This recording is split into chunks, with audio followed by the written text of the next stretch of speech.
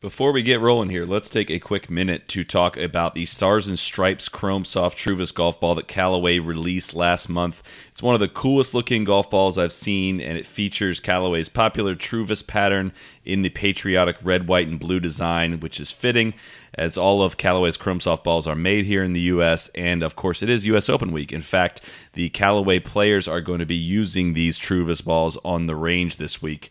The ball features everything you love about the performance of Chrome Soft, including the graphene-infused outer core. This allows Callaway to engineer an incredible-feeling golf ball that's low spin off the tee with the increased shot-stopping spin around the green. These golf balls are often offered in limited quantities, are available for purchase at select retailers and online.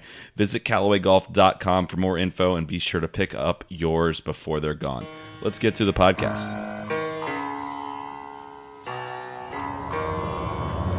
Be the right club. Be the right club today. Yes! Johnny, that's better than most. How about in? That is better than most. Better than most!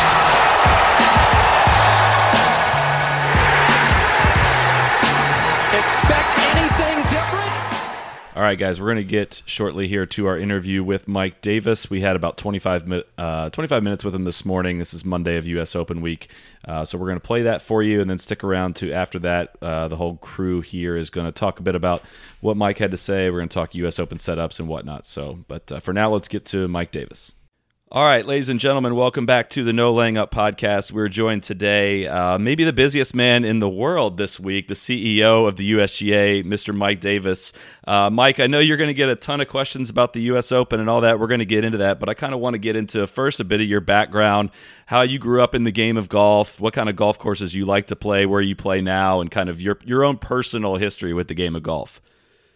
Well, listen, I started out, first of all, it's great to be with you. And I started out at a fairly young age. I think I was maybe eight years old. And I used to tag along with my father. And this was in Chambersburg, Pennsylvania. So they were members of Chambersburg Country Club. And from a very young age, I fell in love with the game. I played junior golf and then went on to play college golf. But, I've loved it from the perspective of I loved the competition. Obviously, followed the PGA Tour for many years. And I can remember my father taking me to the 1975 Ryder Cup. And I went to the 1980 and 1981 U.S. Opens that were held at Baltusrol and Marion, respectively.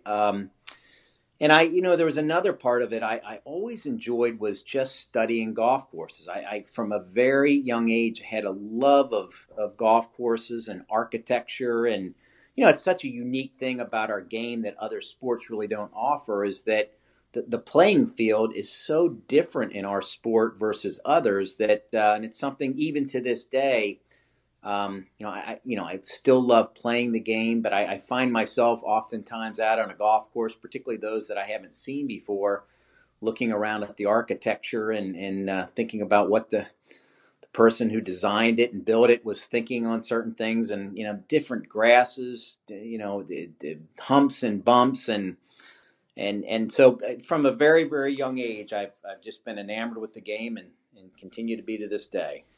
So what is, one of the, obviously your main responsibilities over the years has been being in charge of the course setup for the U.S. Open. And we're just kind of curious as to what your game is like. The guy that's kind of in charge of all the setups, are you a bomber? Are you pretty straight hitter? Like what is your golf game like? Well, listen, as I've gotten older, I'm getting shorter and more crooked. So, is that why the fairways are getting wider at the U.S. Open? Exactly. Yeah, it's I need more width, but, I did play competitive golf, but certainly did not play at the level of these U.S. Open players. But I've been around it, most of my life. And while I can't play to their level of the game anymore, I do understand their game. So when I can understand, and I watch a lot, if they're hitting a 6-iron, I understand by and large what they can do with that 6-iron, the trajectory they can hit it, how fast they can stop it.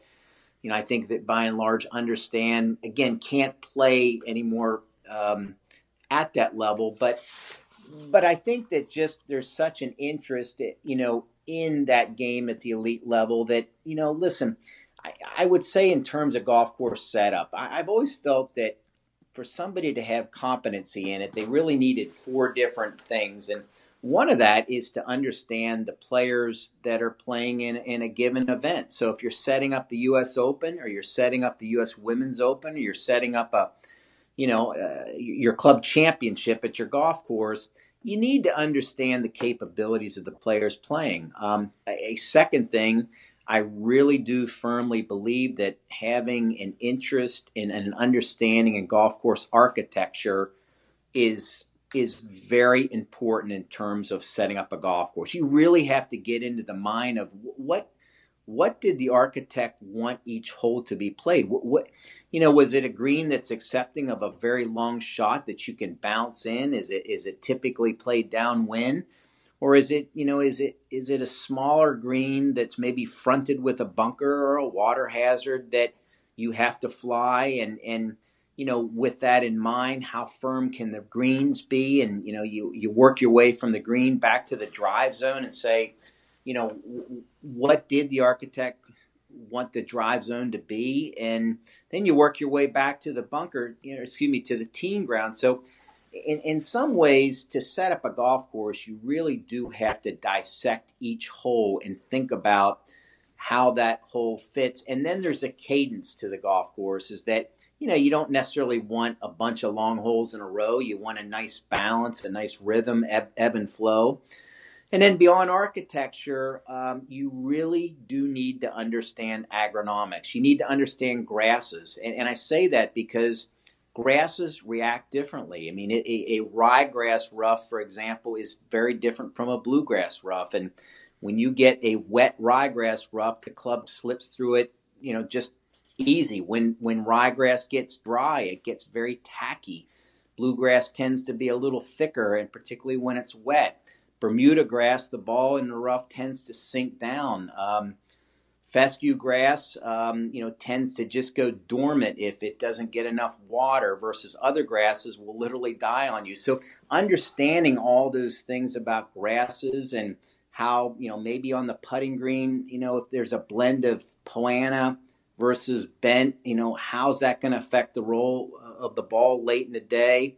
Versus maybe it's a Bermuda grass green and there's grain in it, and how does that affect things? So knowing agronomy really is important. And then the last part is just, it's Mother Nature. It's understanding what the weather might do to the golf course and your setup. So, is it a hole that's into the wind or downwind? Is it a crosswind?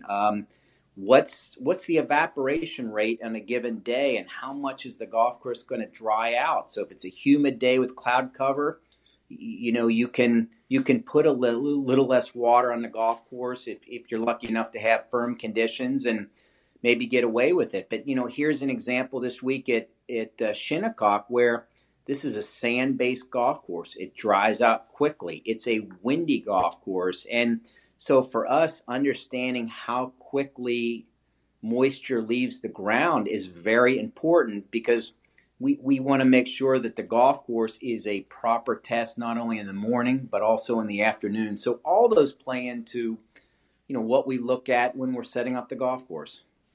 So along those lines, I know we were at the media day, and you talked a bit about C.B. McDonald and William Flynn and the history of Shinnecock Hills, restoring shot values. And I think people are going to see a much different Shinnecock Hills in 2018 than we did in 2004. But I want to know, how much of that change is the club, is Shinnecock Hills responsible for?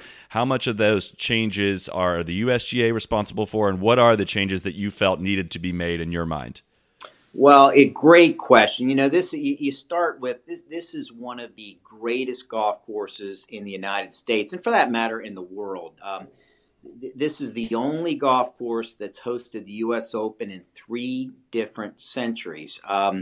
This is a club and a golf course that's had a profound effect, and really the formation of golf in the United States. You go back, it's one of the 5 founding clubs of the USGA. It hosted the second U.S. Open, the second U.S. Amateur, 1896. And I could go on and on in terms of its history and its prominence and how it's affected and impacted the game. But, fast forward to today and really where this course is, and to your question, the club has done a magnificent job in really restoring the grandeur of this William Flynn design. Now, William Flynn came in 1929 and essentially redesigned the course, and it was moved a little bit north of where it sits right now, because there was literally a railroad come through, and frankly, the game had changed with innovations with clubs and balls. But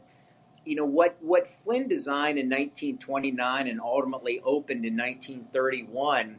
If you looked at an aerial from that time, and we have looked at aerials from that time, you'd quickly find that they have literally, whether it's the size of greens or getting bunkering into play again, and it's been a remarkable restoration. And that has really been the club itself, and we certainly didn't direct it, but we applauded that. So I think in terms of restoration, what's different about this U.S. Open than what you would have seen in 2004 or 1995 or even going back to 1986 is that you've got bunkering that is now in play, where it's not covered up by rough anymore the way it is. I mean, it had almost just become these narrow hallways that, that I think William Flynn, if he had been alive, probably would not have approved of. And now there's so many angles. There's just frankly more strategy.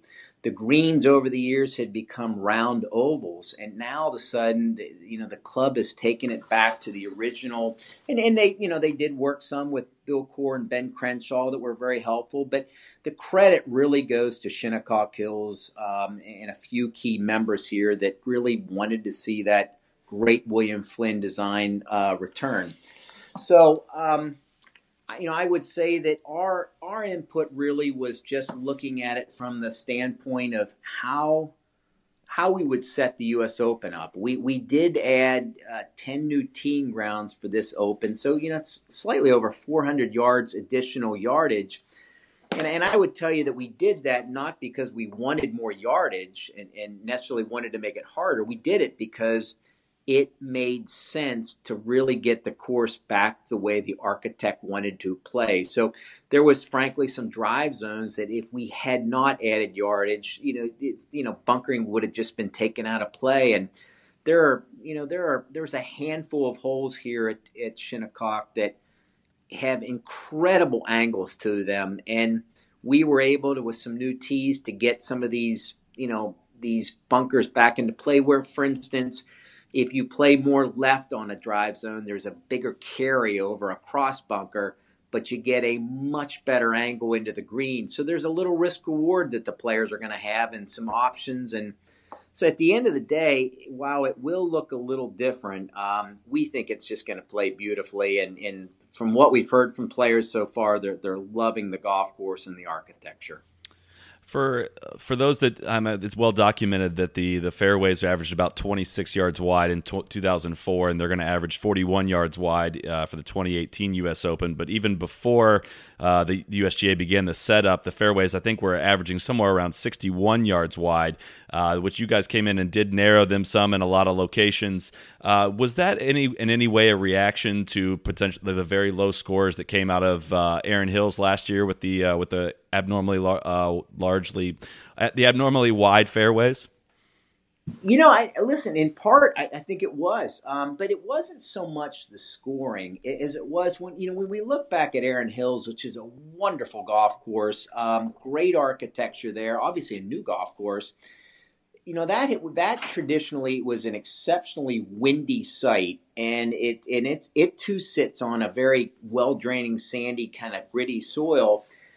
And, our experience had been last year that it was such a windy, firm site that you had to give the players more width for them, or it just could become an unfair experience. And, as it turned out last year, the wind really was kind of a non-factor, and we got a lot of rain. So it just played slower and, frankly, wider because it was soft conditions without wind.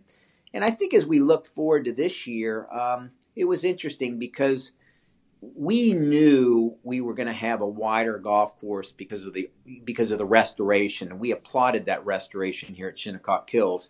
On the other hand, I think accuracy is part of a U.S. Open test. It's not the whole thing, but it is part of the test, and we felt that there were just some holes that needed to be narrowed. And by the way, when we talk about that 26 yards average width 14 years ago versus 41 now, it's not as if every hole is 15 yards wider. There are some that are, down in that 26, 25 yards in width. And there are others, I can think of a couple that are 60 yards wide, but they don't play that wide because it's all about angles. Saying you take the 8th hole, for example. Well, that's 62 yards wide, but if you take it down the left side, you've got to carry it some 300 yards in the air to make that part of the fairway. But if you can, and generally it's into the wind, you get a great angle into the green, versus if you play kind of up the middle of the hole,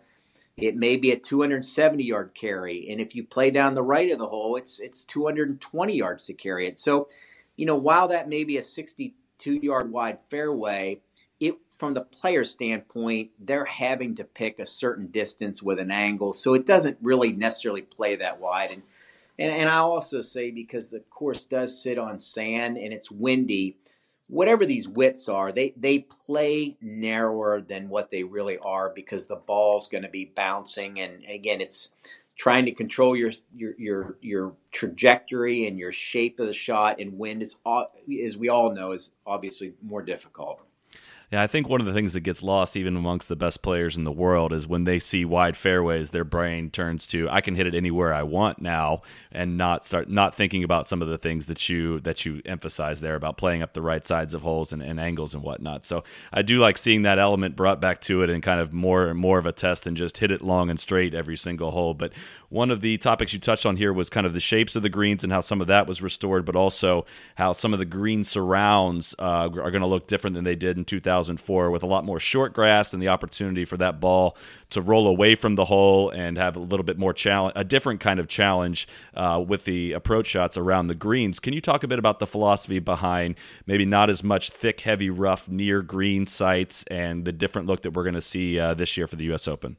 Sure. Well, this is really going back to trying to be true to what the architect wanted. So if you go back and you look at Shinnecock Hills, this is what William Flynn designed, years ago. And this is being true. And what's interesting is this doesn't mean that every year you're going to see this happen. I mean, next year at Pebble Beach at the U.S. Open, you will see thick rough, generally speaking, around the greens. When the following year, those elevated greens with a lot of contours at Winged Foot, with the flash bunkers, the thick rough around the greens, that's what Winged Foot is, and that's what Pebble Beach is. So this year, this is what Shinnecock Hills is. And what's interesting is that, intuitively you'd say, well, if there was rough around the greens, it would make it harder. And I think most of these players would agree here that when you get firm, fast conditions and you get these closely mown areas where the ball all of a sudden, instead of rolling over the back of a green, stopping on an upslope in some rough, all of a sudden now it runs, 30, 40, 50 feet over the green, and they've got this really tough shot to a blind green that they might putt, they might hit a bump and run, they might pitch. It gives them options, but options aren't necessarily always easy. And just putting that little bit of doubt in their mind. And we've already heard players talk about that. They love that. And I think that if we get these closely mown areas right, you're going to see some players putt, some players hit kind of a bump and run, maybe with a hybrid or 3-wood, or maybe a little chip and run with a 7-iron, but you also may see flop shots. And that's the beauty of Shinnecock Hills, is that it really allows the players to show their shot making skills. And I think we're incredibly excited about that. And by the way, the other thing it does is it intimidates players. I mean, there's several holes out here that you're just saying, oh my God, if I go over this green or I go left of it or right of it, I'm going to no man's land. And if it was rough, they'd know the ball's going to hit and just stick. But that's not the case this week. You get maybe more feedback than maybe anyone else in the entire golf world, especially from the pros. There's a lot of complaining that goes on. I'm sure that some of it gets kind of brushed aside, but I want to know, what's the best player feedback you've gotten, or in recent years feedback you've gotten from the players that it kind of really rang with you, and it's kind of something that you actually did react to? You know what's interesting? One of the things I've noticed over the years. Well, first of all, with the U.S. Open, there's always a lot of talk about the golf course. And, part of the reason is it really is golf's ultimate test.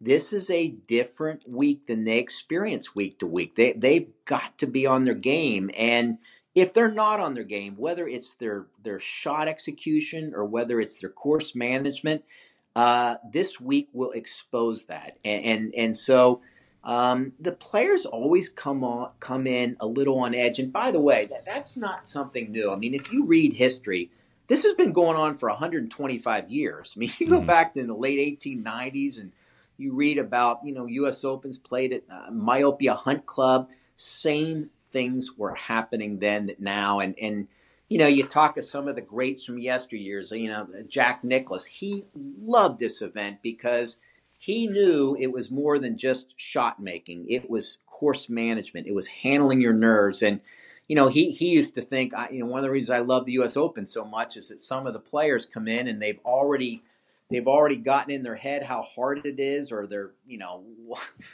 whatever feeling about the course. And he'd say, okay, well, I don't have to beat them because they've already beat themselves. But, listen, this is more than just, as I say, execution. It's a mental test. And I think that's one of the beauties. But, back to your question about input from players, there are some incredibly cerebral players that will offer things up that absolutely we will listen and oftentimes do react. But, I would also say sometimes you hear, I'll give you an example. Sometimes you hear from players in practice rounds, hey, you need to speed the greens up. Other players would say, hey, these greens, they're too fast right now, or they're too firm, or they're too soft. And so we listen, no doubt we listen, but I will tell you, we observe more than we listen. So we want to go out there in practice days, and frankly, we do this in championship days too.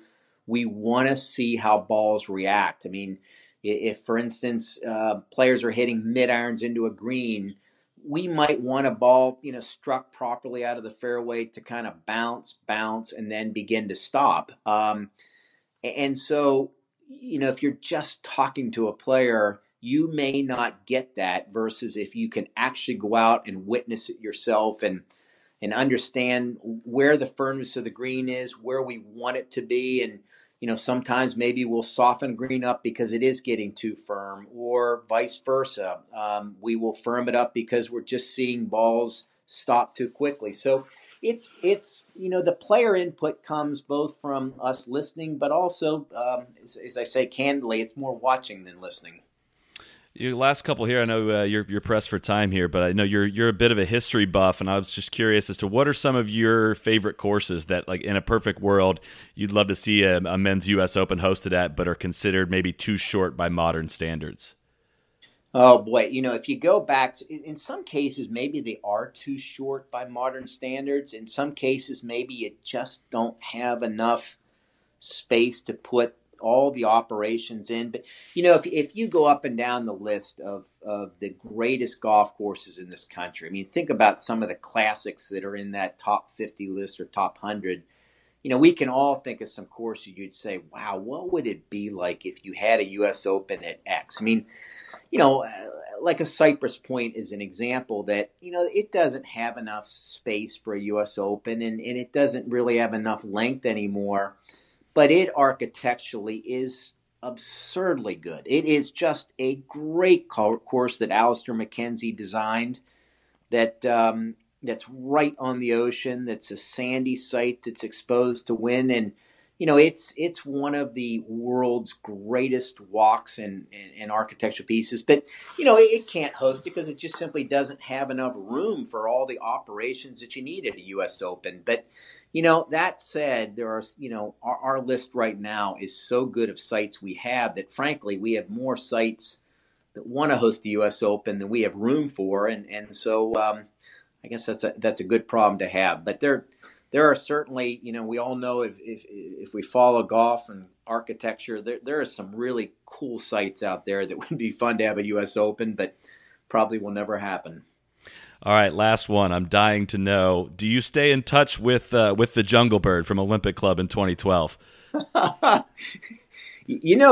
What's interesting about that is that when that all happened, I think back that all of a sudden I see this person come on right in front of the camera. And you have Bob Costas of NBC doing an interview with Webb Simpson, and all of a sudden this Birdman came up on it. And my first thought is, what is this guy doing? He's ruining Webb's big moment. and so I'm looking around and there's nobody going to do anything. So I just almost instinctively go out and grab him. And then as I'm pulling him off the green, I'm thinking, what am I going to do with this guy? And bottom line, I tossed him in the bunker. But I look back, and then I quickly went back kind of behind the green, and I'm thinking, I cannot believe that just happened. Pretend like it didn't happen. And anyways, but he did what's really interesting is he called me maybe 2-3 months afterwards, and he's really, and it's hard to believe, but very nice guy. He's highly educated. He was from England. And this was all about rainforest, basically deforestation. He was really on a kick to say, I'm going to show up at the world's biggest sporting events. And I think he went to a Notre Dame football game and ran out in the field. He's been to I think he did a World Cup soccer. I forget where else he's been, but he was actually very nice. And I took his call and we chatted for about 10 minutes and haven't heard from him since. But, it's funny.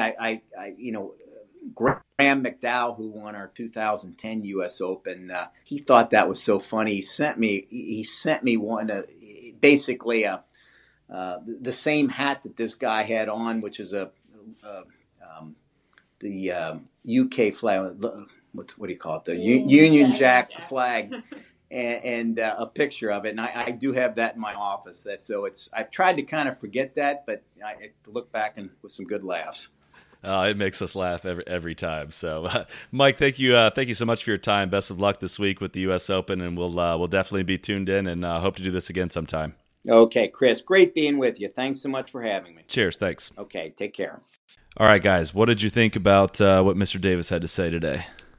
I loved it. Always a fan. I think I could listen to him. He's a bit of a filibusterer. I think he, which is good. I don't, no offense to yourself, but I'd rather hear from him than from you. So that's the point. Yeah, he definitely is not a short answer guy, but he's very thoughtful and very calculated, but genuine. I think is kind of my take from him. I'm a huge fan of listening to him talk.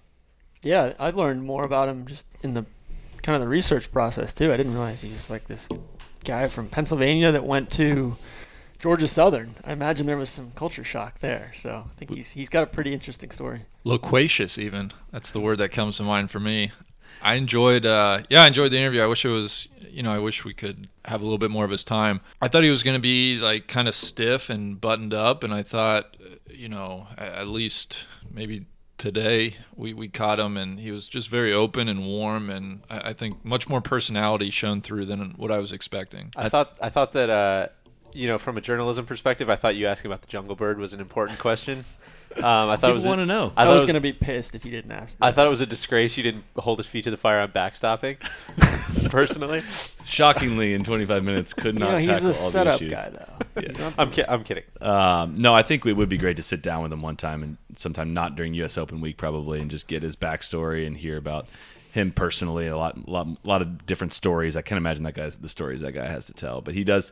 He knows he's doing a lot of media this week, and it's a spokesman role, and he's going to hit the talking points. But I I think we all agree this is kind of a different level of excitement for the U.S. Open going back to a course like Shinnecock than like some of the mystery courses like Erin Hills and Chambers Bay. It's crazy. It's been 14 years since they've been back there. I mean, it's kind of the quintessential, along with Oakmont, I think, the quintessential U.S. Open course. Yeah, site. So it's been thrilling. Speaking of 14 years ago, it's been just absolutely delightful to watch the footage from that 04 U.S. Open of balls rolling off the greens, and I mean, it's just that it really like. I know they'd like to have that one over, but as a fan who enjoys watching carnage, I've been a big fan of watching that stuff again. It's amazing how, and I guess Oakmont has hosted 2 U.S. Opens since Shinnecock has hosted its last one. I'd imagine the 14-year gap is a lot to do with how poorly the one went in 2004. But I think, when we were up at the media day, how much they talked about kind of this being a new era and all they've learned from that. There is we see a lot of like mea culpa, admitting the fault in a lot of the mistakes they made. It does seem like they've learned a lot from this process. I mean, Faldo said, "Welcome to the new age." Twice. Welcome to the new age. Welcome to the new age. This could be what he was referencing. That might have been teeing it up for the folks at Fox. Great art takes a long time to process sometimes and interpret. But I think a lot of what Mike says about golf course setup, and they've got a lot of criticism for widening the fairways at Erin Hills, which we can talk a bit about Erin Hills, and we're going to see a much wider golf course, obviously, this year than we saw in 2004. But he explained kind of the reasoning behind that and why, some of those averages that are thrown off by like the 8th hole is extremely wide. But it's you stand on that tee box, and it's not a hole where you feel like you need the width, right? And when we stand on like that 3rd tee box, which is a 500-yard par 4, it was like tight, just legally tight.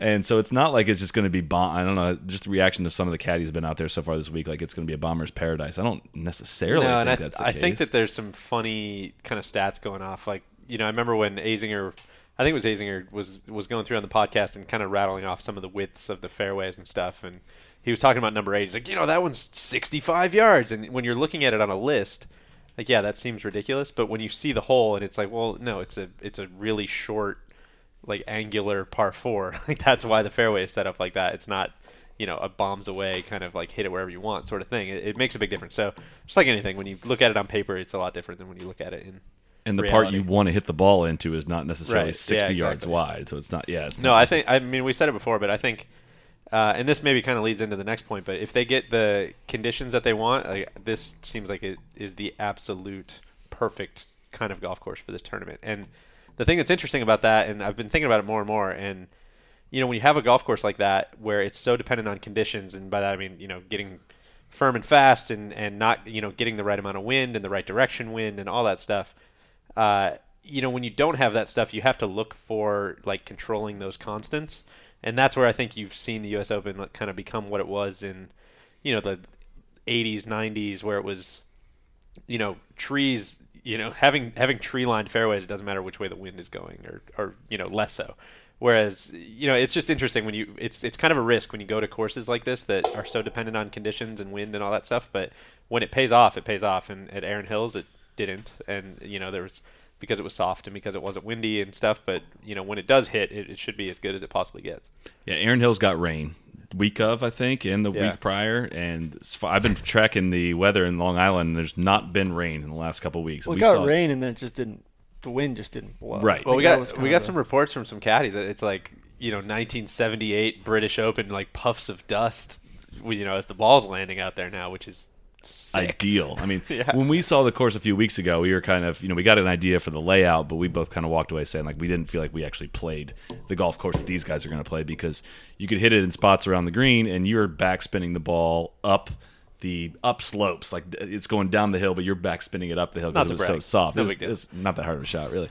But that's what I'm saying is the course is defined by hitting it in these spots that you're gonna make bogey from, like 100%, and you might make triple from it. So I think they needed that cooperation from Mother Nature. So far, they've got it, and if they get the right amount of wind for this, it's going to be probably like the best possible U.S. Open test you could have. Randy, when the U.S. Open, when you hear U.S. Open, what course pops into mind for you? Oakmont. Yeah, it's pretty quintessential. Shinny's not far behind. Is that a weird way of pronouncing Erin Hills or what?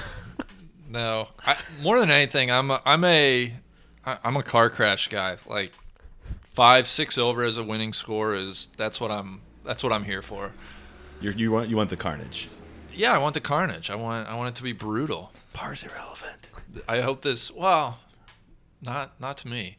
But carnage isn't even, you can have carnage without having crazy low score, or with crazy low scores, even if there's just some holes that are a little bit extreme. Yeah. For like sure. that little par 3 at Aaron Hills was sick. I love that hole. Well, that's what it's looking back. I did a little research on Aaron Hills and stuff, and seeing, of course, 16 under par won, and there was a decent amount of guys, resting at 8 under par, and there was a lot of decently low scores. But seeing, I think 6 of the top 10 in the world got ejected in the first 2 rounds and did not make the cut. Like Rory shooting 78, and Rahm didn't make the cut. DJ missed the cut. And it was like the scores were the high scores were all out there, right? It was like a really strong dividing line of, if you had your game on and dialed in, you could take it pretty deep. But man, if you weren't, like, you were hacking out of that fescue for the 2 days that you were there, and then you were shipped out of town. I think if you put guys on a par 72 course and you get the soft conditions and not the wind, the scores were inevitably going to be low. And I think if they had set it up any harder than they did, and if the wind blew harder, and if it got any drier than that, then they could have been a recipe for disaster. And I think they are going to hopefully. I take issue with the word disaster. I from my point of view, that's awesome. That's not a disaster. I think the disaster is what we got, which was a kind of a anticlimactic, boring U.S. Open from that standpoint. Can we talk about? So sorry to interrupt you there, it's okay. but I think from my perspective at least, I think the disaster means something different. Can we talk about? I had already forgotten Fescue Gate last year. Yeah. Where on Tuesday morning before the U.S. Open last year, they were out there with like weed whackers knocking down the fescue because players were disgrace. complaining about it. Or I don't know if it was because the It's a players were complaining disgrace. about it, or if it was just always part of the plan, like they kind of led on to believe. But it's like, once you look at the forecast and say, oh, the wind's not going to blow, then what's the reasoning for not having that? right, Yeah. That higher fescue there. well, I think it's still played really tough out of the fescue. Yeah, the for issue was sure. the top guys were not hitting Yeah. it in the fescue at all because the fairways were so wide. Right, and I think Mike talked about that on the podcast a little bit too. That I think that's like what you get at the U.S. Open that you just don't get at other tournaments. It's just this hugely serious dissection of the golf course, which is just, from like an absurdity standpoint, it's the best. Everybody I love gets it. to put their expert Yeah, hat on. exactly. Week. Well, I just don't understand the rush to, at Chambers Bay and Aaron Hills. What's the rush to have a U.S. Open there? Yeah. Like, let it grow in for 5 years or That's 10 fair. years or whatnot. We have a plethora of awesome golf courses. Like, I mean, shit, LA Country Club's having it in 2023 for the first time ever, and that club's been around for decades. Yeah, I wanted to kind of get into that with Mike, and we didn't get a chance to. But just like, what is kind of the philosophy in bringing in 2 new courses in 3 years, and whether or not he views them as a success. And I think just inherently, when you don't have the classic element to a course, players are even less likely to hold back their opinion on it. They have no membership to adhere to or anything like that, and there's no tradition there that you're stomping on when you just shred Chambers Bay greens, which deserved it for in fairness sake. But I think go ahead. Sorry, I wonder if the promise to host a U.S. Open helped in the development of those courses. I would have to for think sure. so. For Yeah. sure, but I don't You think think to, like, it new needs to be that stadiums. immediate either. Well, like baseball stadiums, like, if you build a new stadium, we'll give you the All-Star Yeah, game. yeah, exactly. Like, Yeah. 5 years from now. It's just Yeah, and kind I of don't an think you can impetus kick it to- down like, we'll build the course and you'll host one in 20 years. I don't think anyone's really signing up for that deal. But it's Yeah. also that introduces a host of different variables then that aren't present in other tournaments. Like, you look at, they at Chambers Bay, they hadn't been through a bunch of summers where Right. With Totally. the fescue. and Oh, for sure. everything, No, I'm not saying you it know. was right or Yeah. wrong, but I think it's a It just weird seems issue. like a big event to leave all that stuff to chance. Totally, especially when there are blueprints. But I think kind of going in line with the distance discussion that surrounds the USGA is we're in the last 20 years we've entered this era where balls are going obviously way further than they ever have in the past. That list of courses is strengthening. shrinking. Shrinking. Just tighten. There's shrinkage going on. Just shrinkage going on. So maybe they're kind of worried about just sticking to too tight. I don't think you can have too tight of a rotation though. I think the British Open does a great job with that, and it never feels too repetitive to go to the old course every 5 or 6 years or anything like that. But I don't know. I think the key is got to be, and I know Phil, you were talking about wanting the carnage. I think we all wanted to play difficult, Big Randy. But the issue is when the great shots aren't getting rewarded, and I think that's kind of what they feared. What happened at 04 and in Opens in the past, like at Marion and whatnot. There's just some holes that you can hit a absolutely perfect shot and play it right in the way that you think you should play it, and it not work out. And I think that's the dividing line of, I'm fine with a good shot getting ejected because of how hard the course is, but a great one, I think there should be some reward to that. So it's a I don't know how you find that line though. That's got to be the hardest thing. I think that's got to be the hardest thing in golf to do. You got to fly so close to the sun. Yeah. You got to be a habitual line stepper. Well, I was going to say, if the shot doesn't turn out well, is it really a great shot? I mean, not to get philosophical, but if it's not, you can say it was a great play, but if it didn't turn out well, then it's not a great play. If there's literally no option to get it in position, though, that's kind of where, like some of the Chambers Bay shots where guys were landing the ball left of the fairway and it was missing the fairway to the right. It's kind of like, all right, what are we actually doing here? I think Gary Player had the best take on Chambers Bay. Yeah. I think I don't know. Yeah, sorry, go ahead. It's a travesty. It's actually a tragedy. I just like that these pros for maybe 1 week a year just aren't in complete control. And to watch guys like freak out and melt because they're not in complete control is fascinating. That's why I think it's great when it encourages playing the ball on the ground. Yeah. When the ball's on the ground, they don't quite know exactly what it's going to do. And whoever's most in control of their golf ball when the ball's on the ground is, in my mind, the best approximation of who should win the U.S. Open. Speaking of which, Big Randall, I know you love predictions. Who's going to win the U.S. Open? Well, of course I don't know. But I think in my heart, I believe that Mickelson is going to win a U.S. Open, and it seems like Shinnecock would be just about an ideal place for him to do that. Is he going to go full button down this week? It's going to be kind of cool up there. Good question. You know what? I'll say this, and I was thinking of this watching him in Memphis. Some of his outfits are a disgrace, and he wears these like all navy ensembles and with the navy shoes, bag grays. It's actually a tragedy. He needs to be white and black and just be really crisp this week. I'm a firm believer when he dresses well, he plays well. He's got his aggressive colors on. Yeah, he's got to leave the. Can't get cute with it this week. I'm gonna have to fact check you on that because I feel like I remember him playing well when he's got like the really ugly brown pants, or like the striped like the candy striper pants. In a big tournament? Maybe not. Maybe I'm misremembering. Like, do you remember his Open Championship outfit? Yeah, you're right. Just black and white. Just black. God, it looked good. And the thing is, bust some pinstripes out, maybe. Well, studies have shown that college teams play more aggressive when they wear black. So is that the best Phil quote of all time? It might be. They get more penalties going into the final round of the Masters. Yeah, they play more aggressive. They get more penalties when they wear black. So I'm going to be wearing black tomorrow for the final round. Yeah. Like, I think that's when I fell in love with Phil. That's when I was like, all right, I get it. I see what you're doing now, and I'm in. It's working for me. Tron, do you have a pick? Or I guess, Randall, what was your pick then? Is Phil your pick with your head and your heart? Yeah, I think Mickelson and Spieth will probably share it. Okay. 2-hole playoff. No, they'll end tied. I'm just going through some odds here. Brandon Grace, 30-1. That's ahead or same odds as Matsuyama. Beware, Phil. there is a train that runs relatively close to Shinnecock Hills, though. You folks. gotta wonder if there's some scar tissue. Randy, there. I'm surprised you didn't say Bryson. You're a big Bryson guy. Yeah, he might be. What does the data say? He's trending. Y'all watch out. Yeah, he's in a spot. Yeah. I wouldn't be shocked. Our caddies said that he was out there like about a couple weeks before we were out there for the media day, and he said he shot 66 out there from back tees all the way back. I would imagine he would play the back tees, but I think he's going to play it all the way back this week, probably. Just teeing it forward. USGA. My heart says Leash, 50. He's 50-1 right now. I'm gonna probably throw $100 on him. Cool, man. That's cool, man. But my head says either Justin Rose. Trust fund Tron. Tron has hundreds of dollars. You throw it around. Justin Rose, or I think John Rahm makes some noise. Deej? I was going to say Leishman as well. I think it is absolutely perfect for him. And he's been playing well.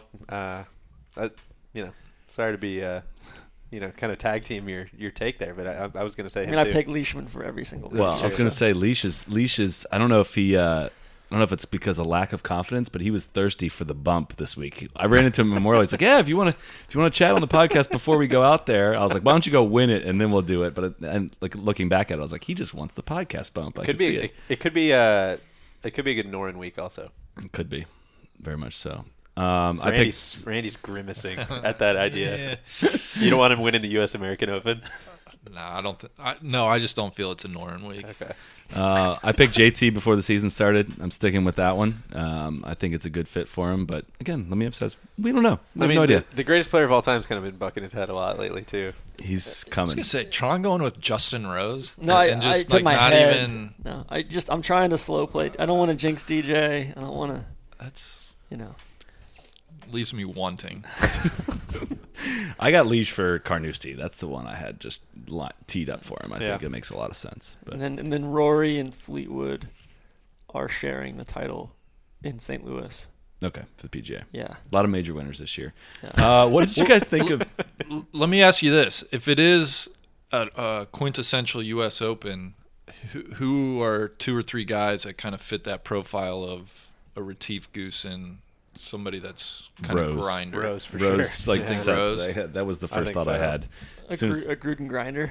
Yeah. As soon as you could said be a good Rose. Ricky week. And again, I'm just barking up the wrong tree. just lobbing it up for Really? Yeah, putting Randy on his back foot. Who else? Paul Casey. Could see him being in that profile. You know who I think would be I'd be way in on him contending in New York? Poulter. Yeah, that'd be fun. And that would be rich. That would be just thick. Rich and compelling. Yeah. What did you guys think of Retief Goosen not getting a special exemption I from thought the it was a USGA? disgrace. What's the possible reasoning behind not getting it? There's got to be something there. I don't I understand thought he got why one they last gave year. him one. He for got one in Oakmont. 2016. You can get multiple. Yeah. I mean, I think winning Yeah, you can. winning 2 Yeah. U.S. Opens They might. probably didn't want to run it back that quickly with him. I think everyone probably forgot that he won 2. Yeah. I think including like the USGA might have been like, oh shit, he won 2 of these things? Oh gosh. They're trying to He just won. Maybe they don't count 04. forgive and forget 04. They Yeah. don't want to acknowledge it. You know. Just delete it from the history. That has an asterisk in USGA history. Well, so who else has gotten special exemptions? Hale Irwin won the U.S. Open on a special exemption. did he really? 1990. Whoa. Never knew It's that. the first time hearing of this. There you have it. All right, here's a couple names that have gotten special exemptions, if you guys are ready. Ben Hogan, Who's he? Sam Snead, he was the clubmaker guy. Sam Snead, Arnold Palmer, Aseo Aoki, Arnie Wood. Scott Verplank in 1986. Scott Verplank in '86? He finished T15. No. But according to Was he an amateur USGA.org, still? he might have been an amateur. Oh. I bet he won. That was when he won on tour as an amateur, and I bet that's why. Okay. David Ishii, don't know who that is. Hale Irwin, 1990, confirmed. Tron, Teaching finished Tron. first. Jack Nicklaus, Arnold Palmer. Jack got a lot of special exemptions. Well, that's. I think. Like, Hand I out would Jack. think they'd be 1, wanting 2, to normalize 3, it because 4, they're going to have 5, to start 6. giving cat exemptions starting next year. Jack got 7 special exemptions. That's a lot. And his best finish on one was T27. Not good. Think of the guys that could have got that spot. Oh, no, I take that back. He got even more. He got one in 2000, too. Oh, that was a Pebble. That's why. There were like 5 of them. Sorry to commandeer this with just reading things off the internet here, but 2000, all these people got special exemptions. Aaron Baddeley, Michael Campbell, Jack Nicklaus, Greg Norman, Curtis Strange, and Tom Watson. Why? Sick. I mean, Watson Anyways. and Nicholas. You can see what, yeah. Anyways, and the list goes on from there. Watson, Hale Irwin, Raymond Floyd got one in 2004 at Shinnecock. And Retief Goosen makes got one sense. in 2016. All right. Maybe they told him, like, all right, do you want to use your special exemption this year? Because we're only going to give you one. I don't know. I think it's fine. I think getting one is more than fair. I just don't understand. Els and Furyk, they gave both of them an exemption this year. Why not Retief? Like, I understand if you don't want to give any, if you don't want the field to be too big or anything like that, but if you're going to give two guys that have won previous U.S. Opens, Ernie's won 2, Retief won at this course, doesn't make sense. It's a fair question. It's a disgrace. We haven't mentioned the cat. What do you have to say? Well, will he make the cut? I think so. I'm still worried about the accuracy off the tee. I mean, when Cat misses, he misses badly, and I think some of the courses he does well at are the courses that you can miss so badly that you're like far enough right that you actually have a shot. And at Shinnecock, if you're missing, you're going to be in the fescue every single time, and there's no like go way right, go way right, I'm and not it actually lie. works out. I'm a little bit disappointed. I'm just going through here on Wikipedia. I'm a little bit disappointed when Cat's U.S. Open record. He's only won it 3 times. Oh, It's the last major he's won. I kind of attributed him more U.S. Open titles. I got a funny feeling. I think things are aligning for the Cat. I'm not saying he's going to win. We but see Cat, mate. I think he's going to be top 10. Can we talk about how it's been 10 years since he won a major? It's a lot of years. On a broken leg. Can you can you believe that sentence? He hasn't won a major in a decade. I could barely drink the last time he won a major. I'm trying to think what I was legally doing. Does anybody have a dark horse? Can we talk dark horse? Cat? Bryson is kind of a good dark horse. He's not a dark horse. He's 35 to 1. I won think the in the Memorial. general public. That's a disgrace. I got one. Take out of here. Kyle Effin Stanley. Yeah. I think it could work out this week. I really do. I think it's going to be a ball striking, a heavy emphasis on ball striking, and the guy that's going to be this closest to the hole after 2 shots at this Open is going to make the biggest difference. Is Cantley a dark horse? I think that works. He's going to get ejected by the New York crowds. Do you think? He might. No. You think we're going to see Sergio 2.0? Yeah, for sure. This isn't like Bethpage crowds, though, at Shinnecock, right? This is like the Great Gatsby crowd. Is it? I mean, it's not like they just erect some wall. No, and I keep know, all but it's not the plebeians same. out. Like Bethpage was, I don't know. I don't remember 04 being that anything like 02 and 09. Well, I think part of it is when you're in tight with like the corridors Yeah. of Bethpage. That's true. People are kind true. of things are out in the open at Shinny. Yeah. I'm nervous for Patrick. Really? Yeah. He should be nervous. I mean, it's... He and Jimmy Walker should be nervous. Oh, man. I don't think the New York crowd strikes me as the crowd super amped up about backstopping, but... Hey, one can hope, right? But the amount of times that Cantley looks at a target when he's standing over the ball, it's remarkable. I mean, I got the stop clock out when I was at Muirfield. I didn't want to say anything about it just because I'm already sick of people just mentioning it every walk of every step he takes. You got to remember, this is Shot Clock Masters season we're in right now. This is true.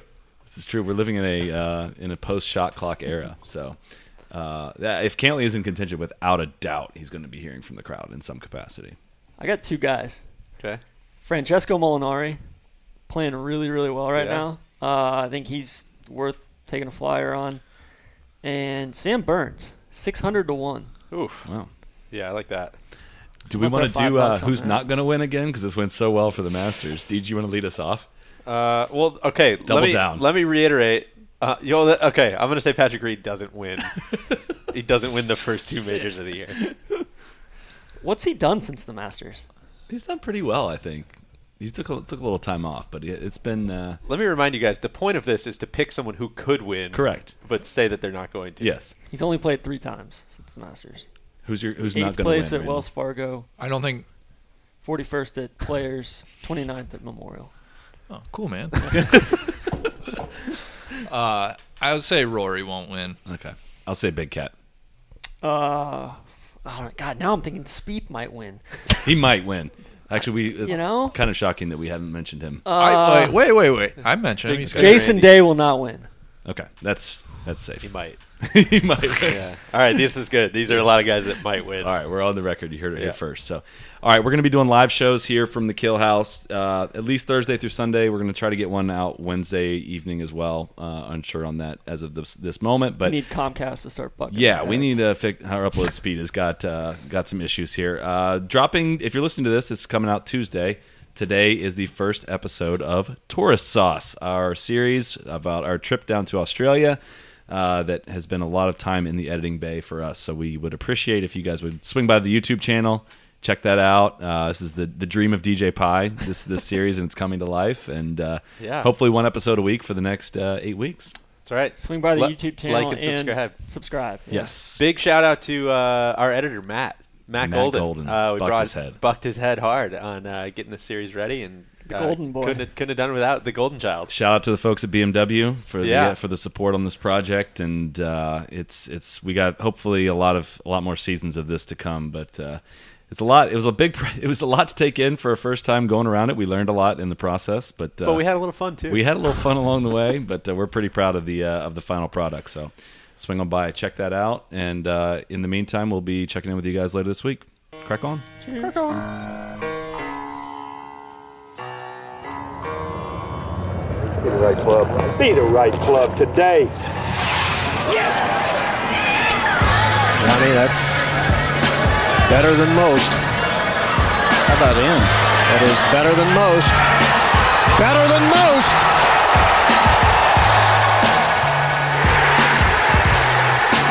Expect anything